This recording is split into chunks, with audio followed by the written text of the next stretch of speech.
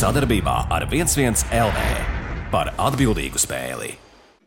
Esiet sveicināti visi 11 TV skatītāji. Šodien jaunums. Pasaules boksa apskats numur 1 ar Sandi Kleinu. Sveiks, Sandi! Sveiks visiem! Tu jau tagad no trenera pārveidojies jau pa mediju cilvēku un drīz jau tu varēsi jau vadīt šovus, ko? Jā, es no tevīm valdu mācos.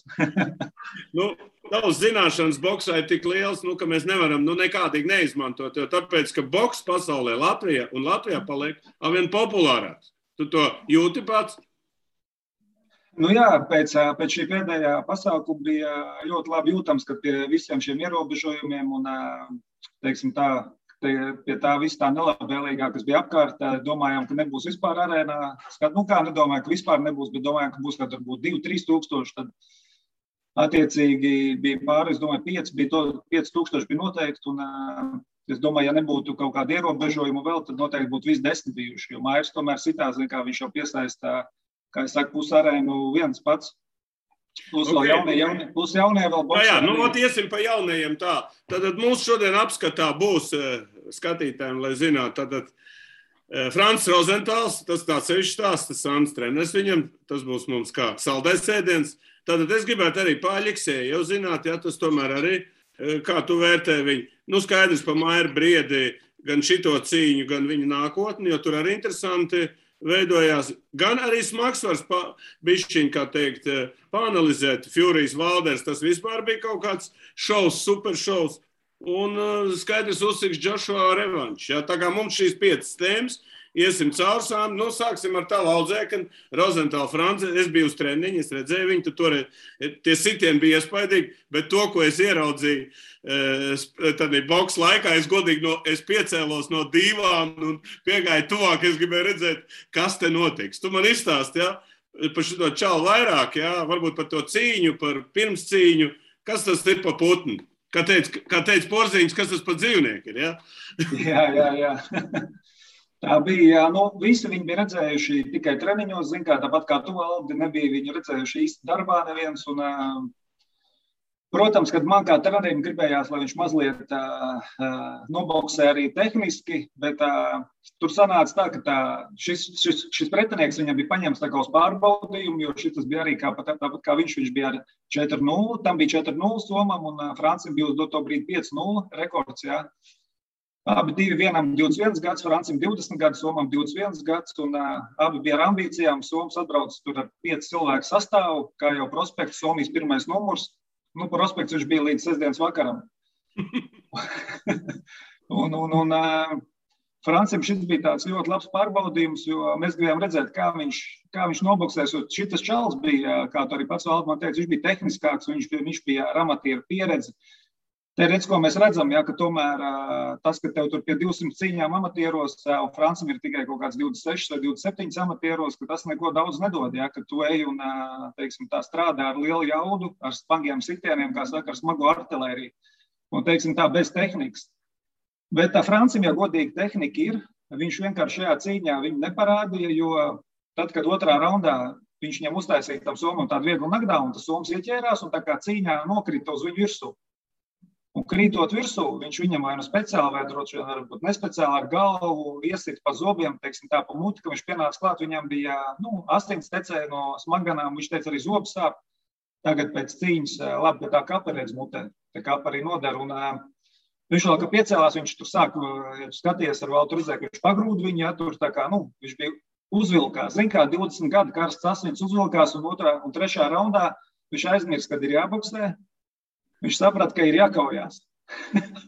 un tajā brīdī es mēģināju viņam kaut kā teikt, sturi dari kā sparingos, sit vairāk taisnā, bet viņš saka, es tev dzirdēju. Viņš saka, bet es darīju vienalga tā kā, viņš saka, man bija uz to brīdi likās, kad es viņu norubīšu, ka tu norubīšu, bet viņam tajā labajā sitienā, līdz ar to, ka viņš atvēlk, tas Soms redzēja, viņš, teiksim tā pārāk labi parādīja tam Somam to labo roku un tas Soms visu laiku mazliet to atvilkās, to kaut kur pienīra, un Francis nevarēja tīri viņam trāpīt. Viņš peld, viņš redz, ka viņš peld, bet viņš nevar viņu, teiksim, tā nolikt līdz galam uz tiem dēļiem. Un Es mēģināju visādāk viņam teikt, lai taisno būtu visā ātrāk, viņš nebūtu redzējis, bet viņš bija tā kā nozombējis pats sev. Viņš saka, un viņš nesaprot, kāpēc tā viņam noticies, un viņš mēģinās tagad sakārtot galvu, lai nākošās cīņās viņš tomēr var arī mani dzirdēt.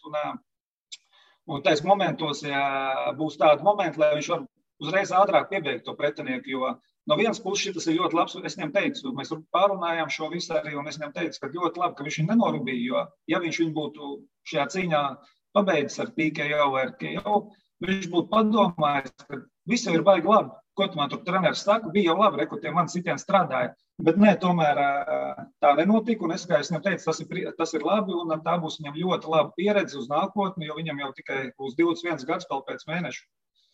Viņš jau galīgi mums, kā saka, ir jauns puika, jauns prospekts, un vāksim pieredzi, es domāju, divu gadu laikā, ja es domāju, ka uz kādiem 23 gadiem, es domāju, viņš paskatīsies arī pa kādu junioru pasaules čempionu jos, tieši, kas ir juniori. Tās nav tās kādas tā kā Mairim, bet ir arī tādas pašas VBC juniori. Un tās jau juniori, tās var līdz 23 gadiem, 23 gadu viņam būs, viņš ar 8-10 raundu cīņā varēs izcīnīt tādu jostu, es domāju, ja viņš šitā pat turpinās, centīsies un aizvadīs tādas pašas cīņas, tai pašā laikā tādas pašas, kā es saku, ir jāboksē un ir jāmāk kauties, jo viena daļa, lai tu pieved pie tā kautiņa, tev ir jāmāk boksēt. Un tad, kad tu viņu pieved pie tiem kanatiem, tad ir jāstrādā tā, kā tu redzēji, vēl tā, kā viņš strādāja, bet tikai, protams, mazliet tehniskāk. Un tas ir tas, kas cilvēkiem patīk, ar ko tu dabū arī to popularitāti. Tas arī tad bija, ar ko Mairis atceries kādreiz, ka Mairis arī rubīja ārā tos čaļus. Tā kā es domāju, ka parasti viss prasot, kas varētu būt tur pēc Maira. Zin kā, negribās neko tur skaļi teikt, garš ceļš jāiet vēl, bet Francis lēnām, teiksim tā, lēnām ar maziem solīšiem kaut kur bīdās tai virzienā. Es tev uzdošu jautājumus, ko es nezināju personīgi, ko es skatījos pārēt par televīziju, ka teici, ka tev ir tāda, kā var pateikt, tev esot tāda reputācija, ka tu vienmēr pretinieks izvēlzies, vājas, nekad neliec pretī vājas pretinieks, ka tu gribi vienmēr redzēt savu audzēkni cīnoties ar labu pretinieku, lai tu var redzēt. Tā ir taisnība, ja? Jā, tā ir, jā. Es arī, principā tā praktiski man sanāk, jo es redzu, teiksim tā, ko tie audzēkņus dot to brīdi var, un man gribās, es redzu treniņā, ka viņš var, un teiksim tā, lai es to pārliecinātos, ka es pareizai ceļā uz ceļu pareizā virzienā, tad paņemam šādu pretinieku. Protams, ka nākošais pretinieks Francijam būs vājāks, mazliet vājāks, bet viņš arī sitīsies 6 raundu cīņu nākošo.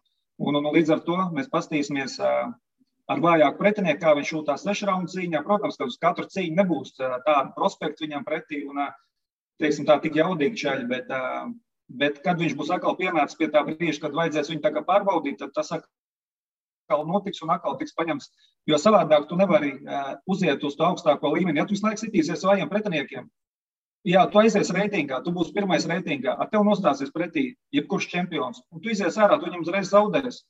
Tāpēc, lai tā nenotiktu, visu laiku katrā posmā tie audzēkņi ir jāpārbauda, un tā tas notiek.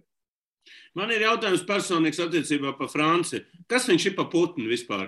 Viņam ir dzīvē mērķis kļūt par pasaules čempionu, vai viņš pagaidām tikai viņam ir, kā saka, jauns karsts asins, ka grib kaut ko sasniegt? Nē, mēs, kad sākām Franci strādāt, viņš vēl tāds man prasa, tu patiešām man paņemts trenēt. Es saku, davai, mēs jau vienojāmies ar LNK, un es saku, jau tu pats gribi, viņš saka, jā, es baigi gribu, un tā mēs iesākām tikai kaut kad februārī strādāt, tā viņš vēl Covid saslimt, tur pa vidu sanāca, kad nevarēja trenēties kaut kādu laiku, viņš tur mēnesi izkrīt ārā. Mēs pa lielam ar Franci strādājam, es pat nezinu, kaut kādi 7 mēneši tikai. Un no tā brīža līdz šim brīdim es redzu, viņš arī pats redz, pats jūt to pienesumu kaut kāds uz doto brīdi, kā es saku, sparingos mēs redzam jau, un arī boks jau izmainījies, protams, izturība viņam paliek lielāka, un Francim jau tas bija starta jautājums, ko es viņam uzdevu, vai viņš ir gatavs iet pa čempionu, teiksim tā, un ieguldīt visu spēku, enerģiju un visu ieguldīt tajā boksā, un viņš saka, jā, un viņš to arī tagad dara, viņš pabeidz skolu, viņam bija skola, viņš pabeidz skolu, un viņš tagad tikai sev velk tīri boksam, viņš kā profiņš, viņš guļ, trenējās, ēd, guļ, atpūšās, tā kā viņš nekur neiet, nekur netusē, nekur nestaigā, viņš alkoholu nav lietojis vispār nekad dzīvē, viņš tāds interesants čals, jā.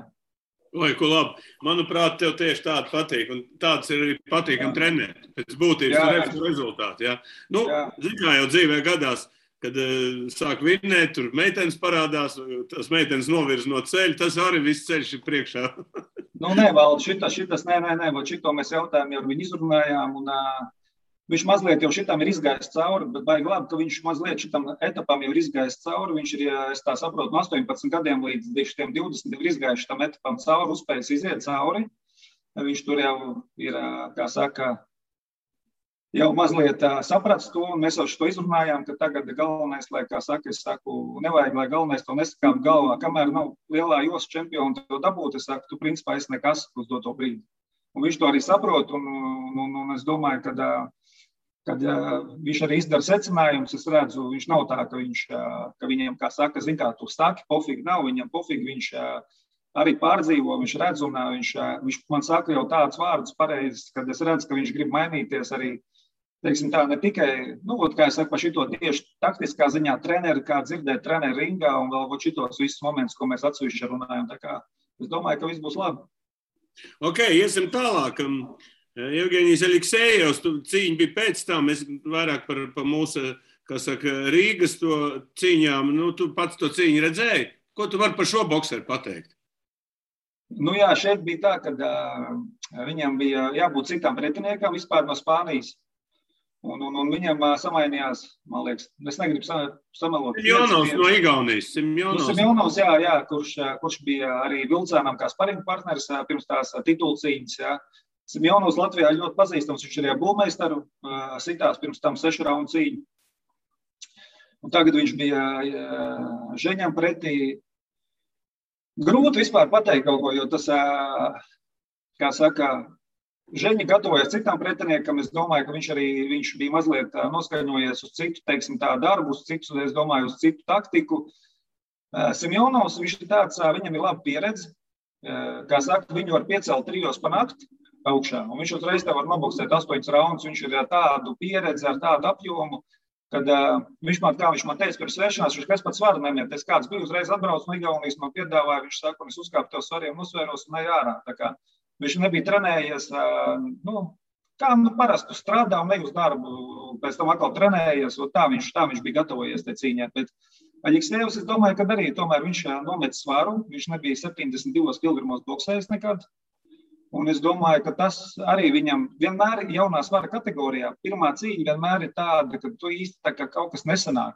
Tā visiem arī Balotņikam bija, ka viņš pārmainīja to svara kategoriju no cruiserweight uz light heavyweight. Jā. Paskaties viņam pirmo cīņu, ko viņš boksēja, tā cīņa nebija vispār skatām. Jā. Paskaties pēc tam nākošās cīņas, kā viņš boksēja un kā viņam aizgāja. Tā kā saka, šitā cīņa, teiksim, tā nav nekāds tāds rādītājs. Es domāju, ka paskatīsimies, kā Aleksejevs tālāk boksēs, un es domāju, ka viņš parādīs, es domāju, vēl. Boks labi. Ok, iesim pie main event. Briedis man ir daži jautājumi, ko man skatītāji arī uzdevuši bija.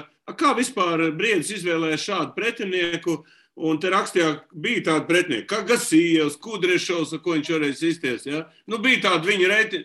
Te mūsu apkārtnē diezgan labi bokseri. Kāpēc viņš izvēlējās, kā te viens rakstīja, no autoservisa Džeka izvilka ārā?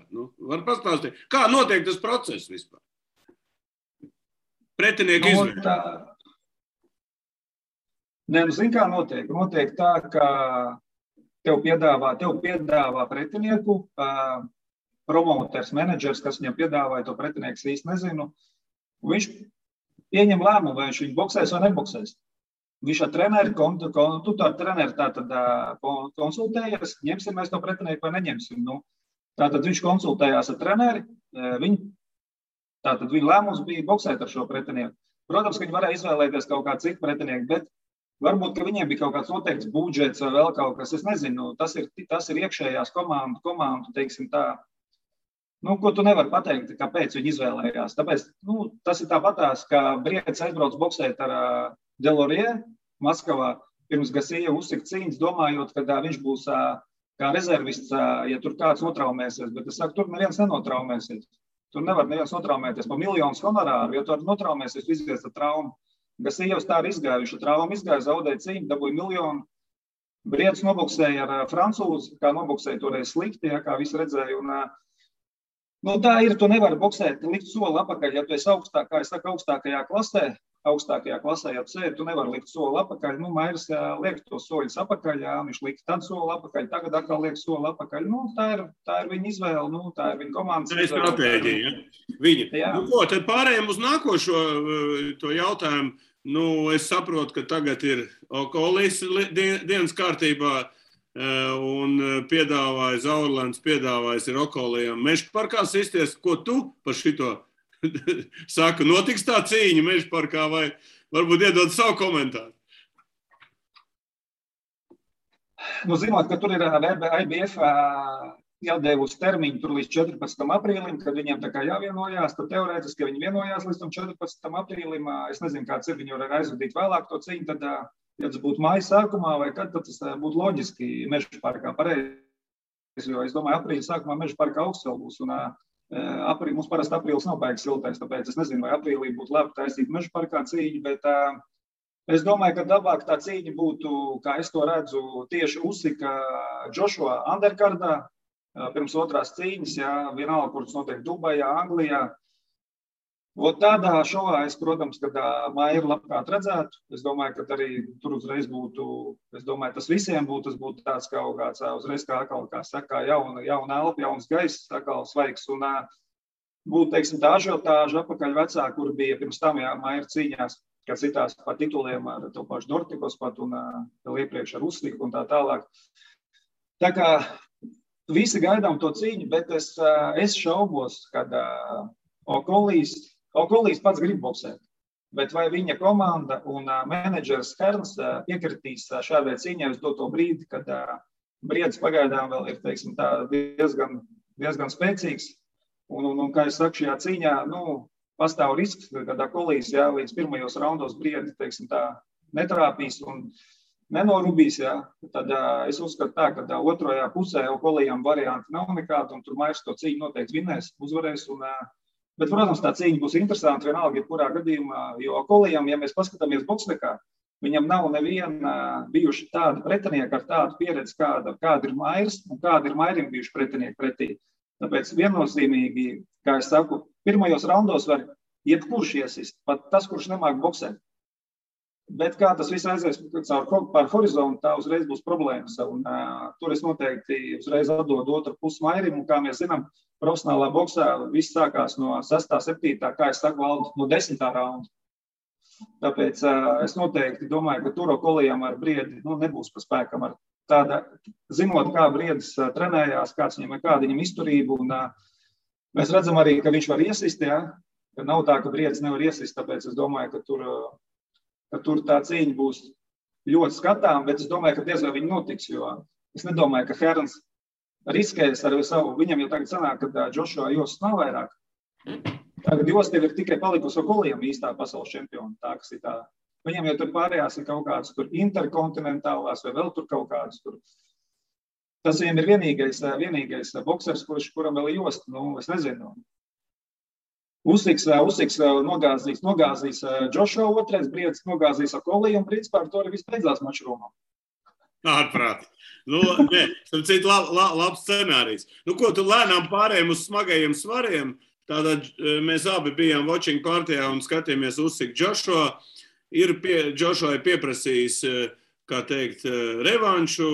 Usikam viņš ir jādod, it kā būšot Ukrainā. Tas arī vēl īsti nav zināms, bet baigi daudz izskanēja visādas spekulācijas no Joshua nometnes, un arī daudzi boksa eksperti teica, ka Joshua to cīņu ir atdevis. Kā tu to vispār var nokomentēt? Tad viņš nebija sagatavojies, vai kas bija? Vai viņš nepareizi, varbūt, stratēģiju bija izstrādājis? Varbūt no šodienas jau. To, ka mēs tad tur komentēja, tā bija, mums pārmet, ka mēs bijām par Joshua, bet, kas tad notika īstenībā? Es varu pateikt tā, mēs jau nebijām abi divi par Joshua, tu jau biji pa Usiku, Valdi. Es tāds biju neitrāls vairāk. Nē, tu teici, ka Usiks. Labi. Es atceros. Labi. Bet es varu pateikt vienu lietu. Tas ir, zin kā, tas ir tā kā kaukāziešiem, jā, viņiem ir parasti tā, ja zaudē, tad ir jāatrod vienmēr, kāpēc viņš zaudē.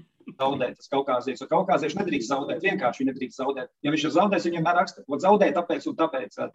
Un tā ir izskatās šajā cīņā, ka viņi meklē, kāpēc zaudēja, kāpēc Joshua zaudēja. Nevis viņi negrib atzīt to, ka viņam taktika bija nepareiz par to, ka viņš bija lēns, par to, ka viņš negāja uz priekšu un nesit. Viņi mēģina tagad teikt, cīņa atdeva vēl kaut ko taisa, kaut kāds intrigas, bet nē, te mēs redzējām vēl tā cīņa, tur viss bija normāli, Usyks paņēma viņu konkrēti apspēlēja, kā saka, pa visiem punktiem, un Joshua taisīja nevis boksu, bet handboksu 12 raundus.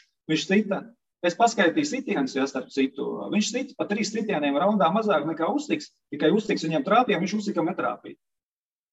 Viņš sita plus mīnus 56 sitienus raundā. Joshua sita mazliet mazāk.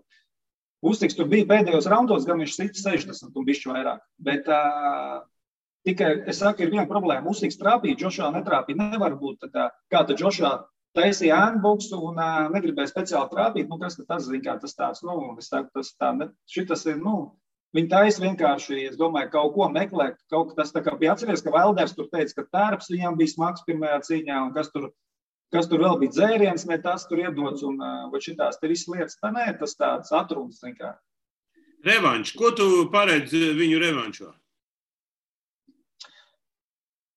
Es domāju, ka revanšā, ja Joshua, kā jau es teicu pirms šīs cīņas, ka Joshua ir viens variants, tā kā Chisora to darīja, iet uz priekšu, spiest, sist, protams, pats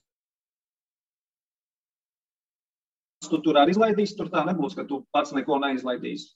Savādāk Usyks viņš nevinēs, jo es domāju, ka, kā jau es saku, Usyks būs izdarījis secinājumus, Usyks otrajā cīņā būs labāks, viņš būs labāks, kāpēc? Pirmkārt, viņš maz griez diezgan aiz kreisās, teiksim, tā Joshua tā to savu, kā viņš arī tur Mairs neļauj viņam griezt, viņš tā griež iekšā un no turienes sita džebu vairāk. Viņš to maz darīja, un viņš, kad izvilka to Joshua, ka viņš kļūdījās, viņš maz viņam atbildēja, es domāju, ka viņš bišķiņ raustījās, zin kā no tā Joshua, tomēr viņš saprat, ka tas sitiens ir, bet es domāju, ka viņš tagad tos momentus visus izlabos, jo zinot Usyku, viņš ir, kā ļoti, kā es saku, gudrs boksers. Disciplinēts ļoti, jā. Disciplinēts, gudrs, viņam ir tāds darbspējas, es pat nezinu, kam ir tāds darbspējas.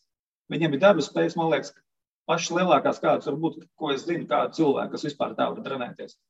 Es nezinu, ja godīgi es no bokseriem, es varu pateikt, vismaz, ko es zinu, jā, bokseriem, kā tagad trenējās Usyks, jā, man tur pastāstīja arī mazliet, tagad bija Ukraina atbraukuši te, kas viņa nometnē bija tas Bezus, jā, viņš tā arī sitās šajā šovā starp citu. Viņš Usykam bija mēnesis sparring partners taču. Kad man pastāstīja tur no iekšienes, viņš, kad Usykam pēc viena sitiena stipra bija galva, kakls iesprūdz, viņš nav varējis vispār pagriezt galvu šitā, viņš griezies ar visu ķermeni, viņam treneris saka, tev 4 dienas ir jāņem atpūt. Viņš saka, nifigā, viņš tajā dienā 15 raundus pa 4 minūtēm boksēja. Kad viņš nevar pat pagriezt galvu, viņš ķermeni grozās. Es Bezus saka, man pat viņam bija žēl sist pa galvu, es viņam sit pa pleciem kaut kur brīžiem, lai viņš saka, zinot, ka viņš arī no Ukrainas, zin kā žēl viņa bija, bet viņš ir vienkārši, kā es saku, nenormāls. Viņš dara tādas lietas, viņš sev nežēlo, viņš izliek, man liekas, ka visu pēdējo spēks un tādu cilvēku. Joshua tā netrenējās 100%. Uz viņu var redzēt, viņš tāds, kā es saku, tāds playboys bišķiņ ir, jā. Viņš nav tāds, Usyks jau ir kā, viņš vienkārši ir strādnieks, viņš strādā pa melnu muti, un plus viņam vēl ir, kā saka, dotības nenormāli labs. Un tur tā cilvēka, kā Joshua viņu var vinēt, teorētiski. Viņš viņu nevar vinēt. Ja viņš spiež viņu visu laiku, spēku cīņu visu laiku. Tad nē, tad tā kā mēs redzējām, kā Furijas ar Wilderu nomocīja. Tad jā, bet to jau arī pateica Usykam tie, kas apkārt cilvēki ir, tie arī ļoti gudri cilvēki, ir visi tie treneri, un viņi arī saprot, viņi arī teica tā, ka pēc tieši redzētā, kā boksē Furijas, viņi saka, ja Usykam būtu ar Furiju, viņš tiktu gatavots pavisam savādāk, nekā viņš tiek gatavots ar Joshua, jā. Tāpēc es domāju, ka Joshua savu stilu pa lielām pamainīt nevarēs, ko viņš var pamainīt.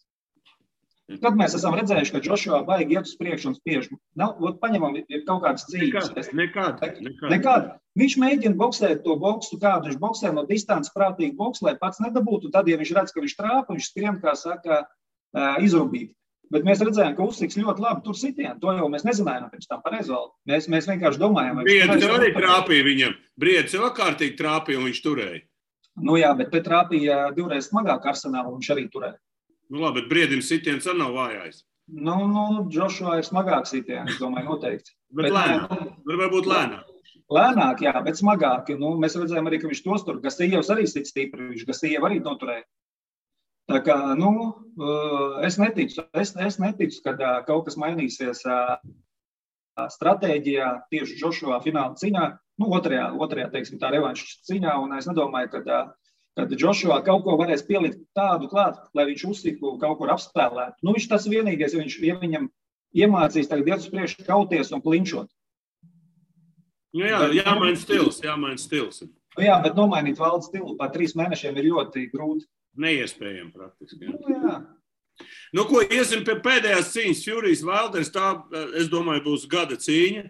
Tik daudz knockdown, tik daudz cēlās augšā un tik daudz, es tev pateikšu, varbūt tu noskaties visu to cīņu, ja? Jā. Jā, ko tu teiksi? Tie kaut kā, viņi baigi labo cīņu iedēv. Pakomentē visu to stratēģiju, kas, kur, kāpēc vinnēja tieši Furijs. Kā es saku, tā mēs redzējām beidzot veco labo smagsvaru boksu, jā, kur nebija tik daudz, varbūt kaut kādas apmānīšanas, kaut kādas tur, teiksim, tās boksu viltības. Kličko stils, Kličko jau vienai. Pat ne Kličko, karš, te bija tāds vecais, tas, kur boksēja visi Taisons, tajā laikā Holyfields, jā, Lennox Lewis vairākot. Te bija tā, ka viņi stāv diezgan daudz viens otram priekšā un vienkārši mēģina viens otru norubīt.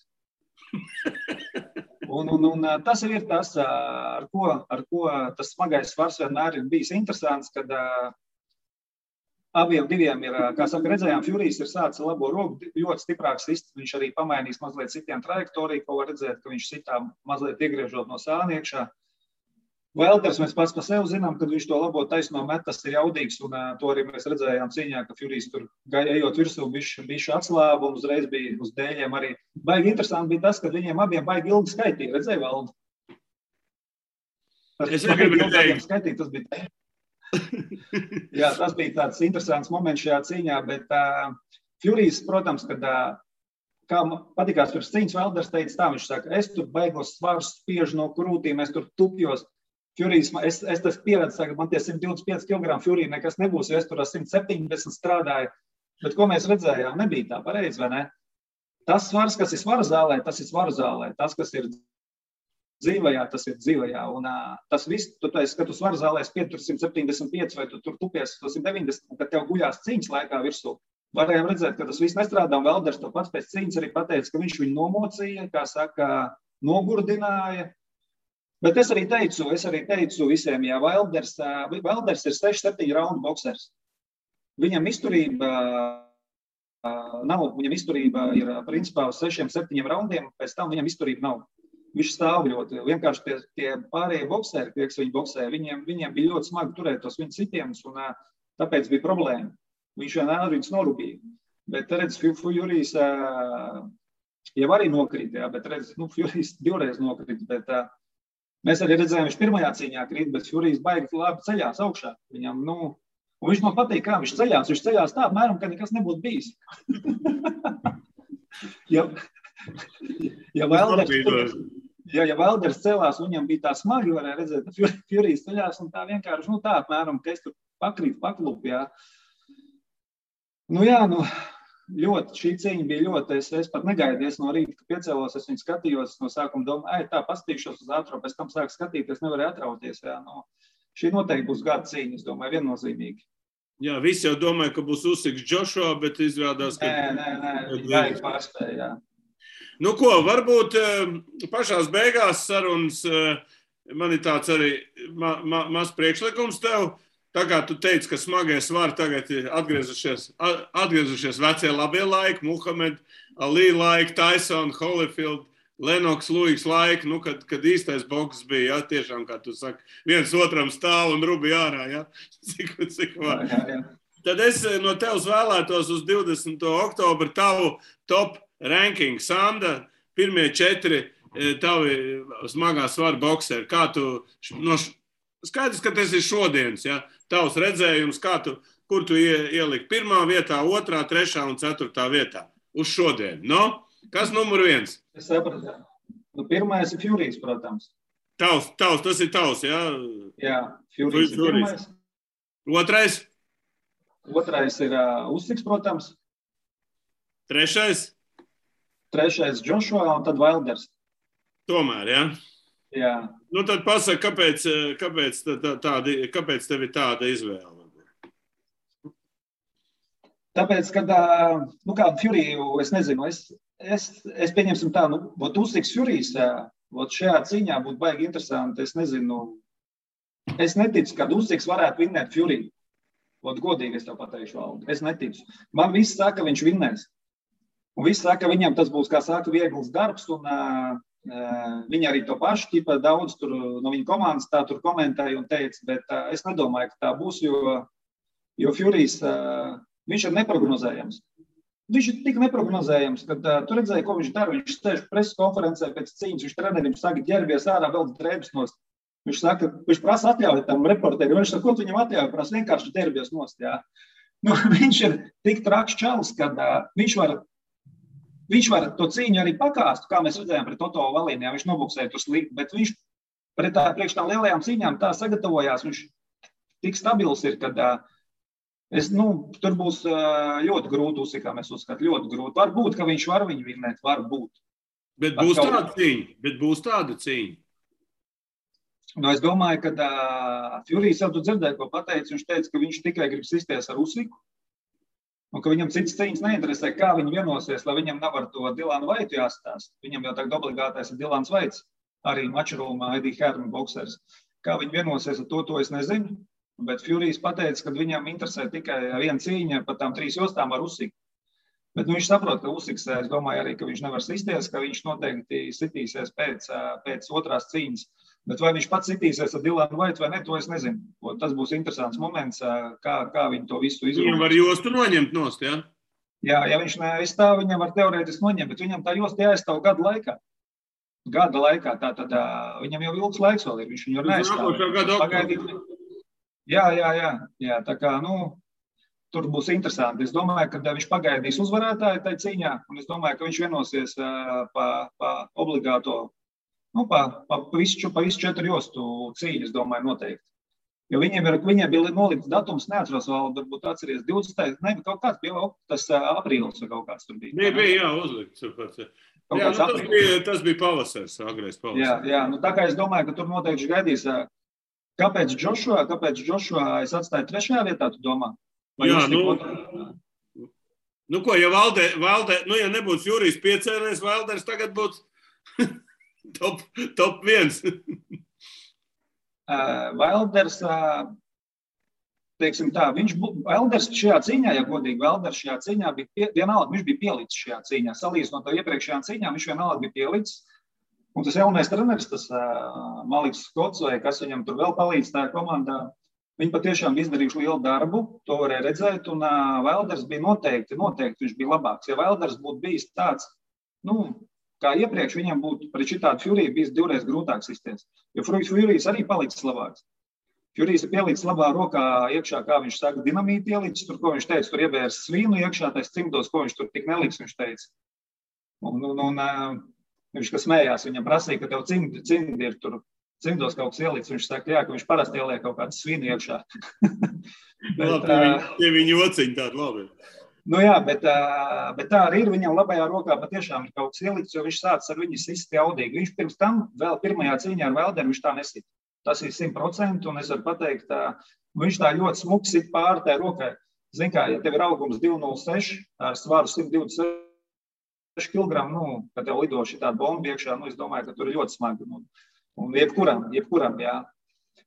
Joshua, es vienkārši tagad, kā es saku, ja būtu pieņemsim, es gribētu redzēt tādas cīņas, kāpēc nosaukt šitādā, teiksim tā, secībā, jo es gribētu redzēt tagad Furijs Usyks un Wilders Joshua.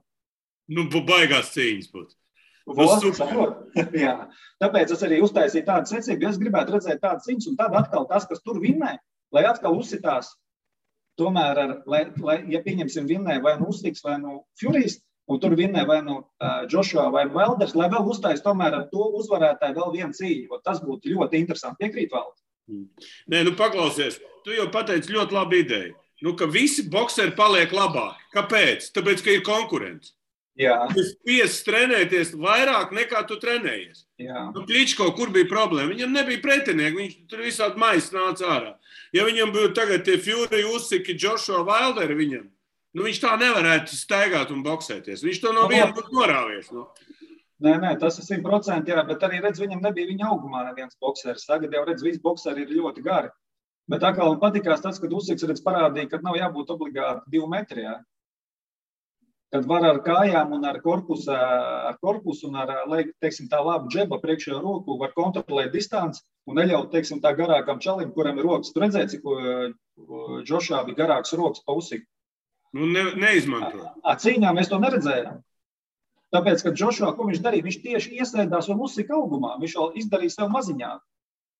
Tāpēc kā tu māki izmantot savu augumu, bet redz, ko mēs redzējām atkal cīņā Furijs Wilders, viņi abi izmanto savu augumu, abi viņi izmantoja augumu. Viņi abi ar garām rokām strādāja, ar gariem sitieniem.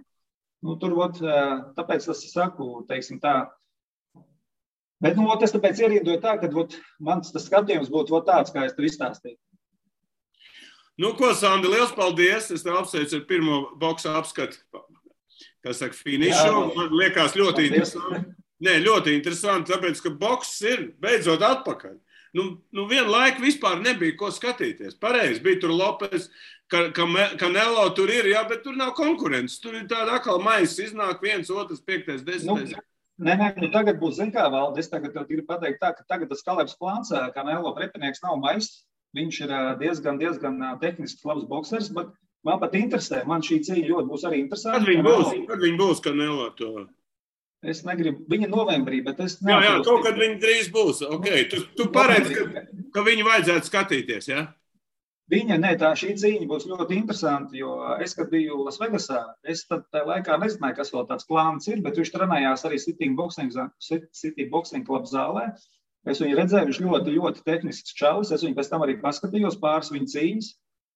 Cīņas viņam ir labas, viņš, teiksim tā, arī ir ārklases boksers. Viņš nav no, teiksim, kā saka, mais. Viņš ir ārklases boksers. Protams, kad Canelo, mēs zinām, ka viņš ir galva augstāk, ka viņš ir, protams, tur superzvaigzne un tā tālāk. Tas ir tā kā, jebkurā sporta veidā ir superzvaigznes, jā. Viņš ir tā superzvaigzne, bet tā plāns nav, teiksim tā, peļāms boksers, vai kurš arī, teiksim tā, ies ārā padoties. Mēs redzējām to preses konferencē, ka tur viņi saķērās, ka tur ļauks viens otram sit un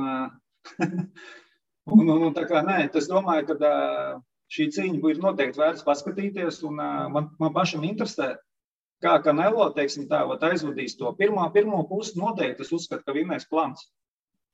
Jo viņš kustās ātri, viņam labas kājas ir, viņam laba tehnika ir. Un es nedomāju, ka pie Canelo stilu, zinot, kā viņš boksē, ka viņš tik viegli tiks plantam klāt un varēs viņu, teiksim tā, ar tiem saviem stipriem sitieniem nogāzt. Nebūs tā. Man tāpēc interesē, kā būs pēc horizonta atkal. Tā kā to cīņu noteikti vērts paskatīties. Jo pēc top rank visās kategorijās Canelo ir numur 1. Tieši tāpēc arī vajadzētu arī, kā saka, viņu vēl pavērot. Varbūt kaut kas notiek. Un pēdējais jautājums, kas notiks ar Ralfu Vilcānu un Balotņiku, kāda ir? Ir kaut kādas cīņas vai kaut kādas ziņas, vai ko viņi dara? Es varu pateikt ar Balotņiku, cik es zinu, viņam bija Angļi apsolījuši pēc šīs zaudas aizvērt tā kā to zaudējumu pret Boacī ar cīņu kaut kādā Anglijā, vai es saprotu, vai ar bokseru no Anglijas. Tā arī īsti nesapratu, bet viņam bija tā kā tas Herns teikuši, ka viņi viņam tā kā to zaudējumu aizvēs ar kaut kādu cīņu, ko viņi paši piedāvās Angļi, bet kā tur būs, kad tā cīņa, jo Ričards arī nevar tagad uzreiz boksēt, es nezinu, cik viņam ilgi tā atjaunošanās būs, un kad viņš sāks, teiksim tā, justies pats, vai arī ārsti viņam pateiks, ka viņš var sākt trenēties, jā. Vilcāns baigi saslim, atceries toreiz vēl, kad es gāju pie tevīm, viņš apslim, domājām, ka tikai saaugstējies, bet viņam nebija, kā saka, šitā modernā slimība mūsu, jā, bet viņam bija vienkārši bez temperatūras, vienkārši kākals, iesnas un nenormāls vājums. Un viņš tagad tikai atnāca uz pirmo treniņu pirmdien, šonedēļ. Pagājušajā nedēļā arī viņš bija treniņā, protams, bet viņš vēl bija galīgi švakars, mēs tur pa vieglo darbojāmies. Šo pirmdien viņš mazliet jau sāk smaidīt un, teiksim tā, sāk jau kādu humoru jau palaist un sāk arī trenēties kaut ko bišķi aktīvāk, bet baigi smagi saslim, jā. Un šovs planojās plus mīnus februārī kaut kāds Rīgā un nākošais. Nu tad uz februāru, principā, gatavot. Uz februāri, jā, bet pagaidām jau, mēs neko nezinām. Kur, kā, kas, vispār. Zauerlands atkal būs. Nē, Zauerlands jau, kā saka, viņš jau tikai briedi strādās. Briedim jau cīņas, domāju, ka ātrāk par to aprīli arī nebūs. Nebūs, jā, bet... Tāpēc es domāju... Kas tu domā februārī? Kas organizēs februārī? LNK boxing organizēs. Parastais mūsu iekšējais šovs. Jā, tad jau Rozentāls arī ar kādu būs. Jā, tāpēc saku Rozentāls.